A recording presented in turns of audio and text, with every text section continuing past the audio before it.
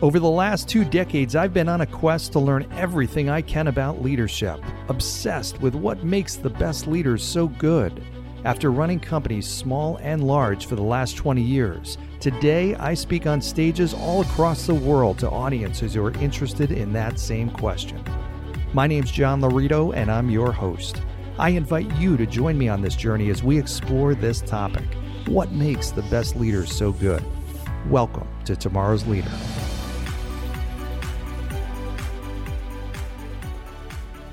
Okay, welcome to today's episode of Tomorrow's Leader, where we dive deep on all things leader-related to leading yourself and leading others. I am John Laurito, your host, today with part 2 of what sounds to be a pretty popular episode, and that was Dumb Things Leaders Tend to Say. So last week I published 5 of them. Today I've got 3 more for you. I appreciate all you faithful listeners who are sending in your examples of things that you have heard dumb leaders say, or maybe you've said them. That's okay. We've all said dumb things. I've said dumb things before. Once, maybe. I don't know. All right. So many times. I'm going to give you the first one actually was, and I've actually heard this many, many times, similar types of things. But I remember a leader coming to me and saying in a kind of casual conversation, hey, do you know that Bob is getting a divorce? And I don't know if you know that. Don't share it with anybody. It's confidential. He shared it to me in confidence, but I wanted to let you know this. I'm like, okay, well, thanks, I guess, for letting me know that, but that doesn't feel very good, especially the fact that he told that to you in confidence.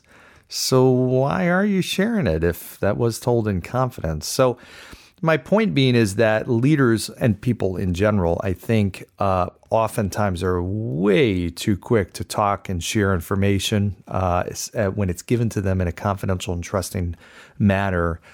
Because my thought at that point is, okay, well, I know I'm not going to tell this leader anything that I don't want shared, because that was not even, I didn't even ask. We weren't even talking about Bob. It wasn't even a conversation that comment made sense. It was almost like he couldn't wait to share this information. He had this nugget of information, and it was like, okay, I'm privileged. I've got this. I want to share with you this special intel that I have. Well, it kind of backfired because it reduced and broke trust. So I imagine I was not the only person he shared that with.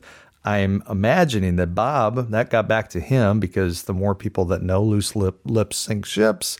So it did not bode well for the leader. It did not bode well for Bob.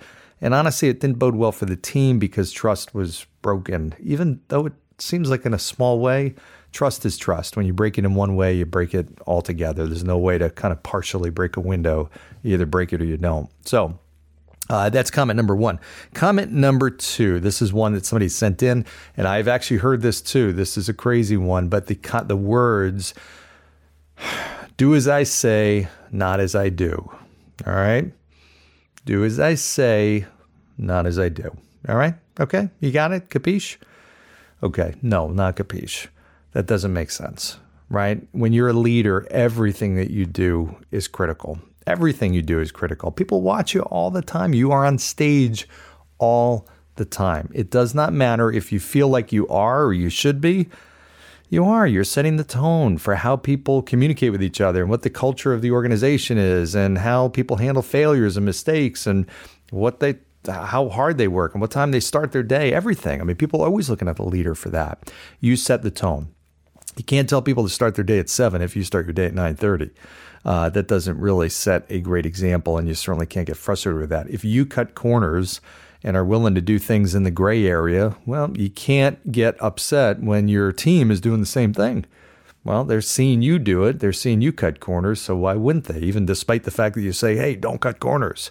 It just doesn't work that way. Leadership doesn't work that way. So what you do is everything.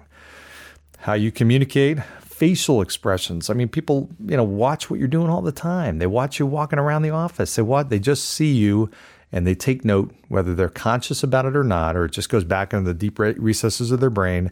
Their brain registers it, and it helps drive their future behaviors and actions.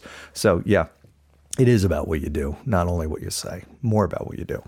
Okay, number 3 And we will wrap this up on this note, because this was kind of a funny one. I had somebody, and I saw this on social media, where somebody had posted a video. Now, this was a coach of a team where the player was being recognized for a job well done. And the coach was bringing on this player kind of as like the MVP of the game. And it was an honor. It was kind of positioned as that way. Hey, I'm going to highlight a player every single week or 2 weeks or whatever. But it ultimately, the video, I think, was 10 minutes long.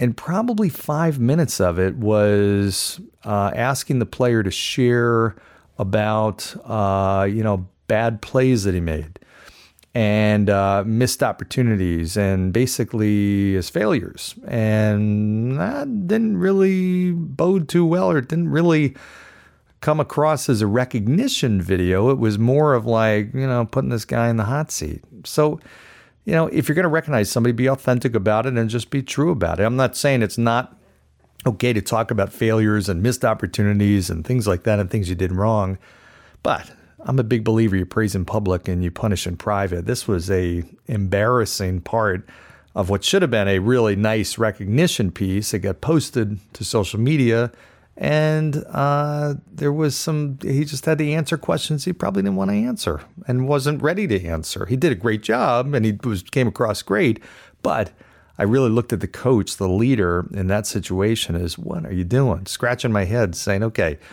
if you're positioning this as a recognition thing, it's really not quite coming out that way. So that's my third item for today. We'll keep it quick and give you some time back in your day. I've got more good stuff coming up. Keep sending me your dumb comments, leaders say. I enjoy this. It's fun, and I get a lot sent into me, so I'll kind of drip on you and send these into future podcast episodes. So as they come in, I'll share them with you. But stay tuned. Make sure you tune in. I've got some more good stuff coming up in the next couple of days.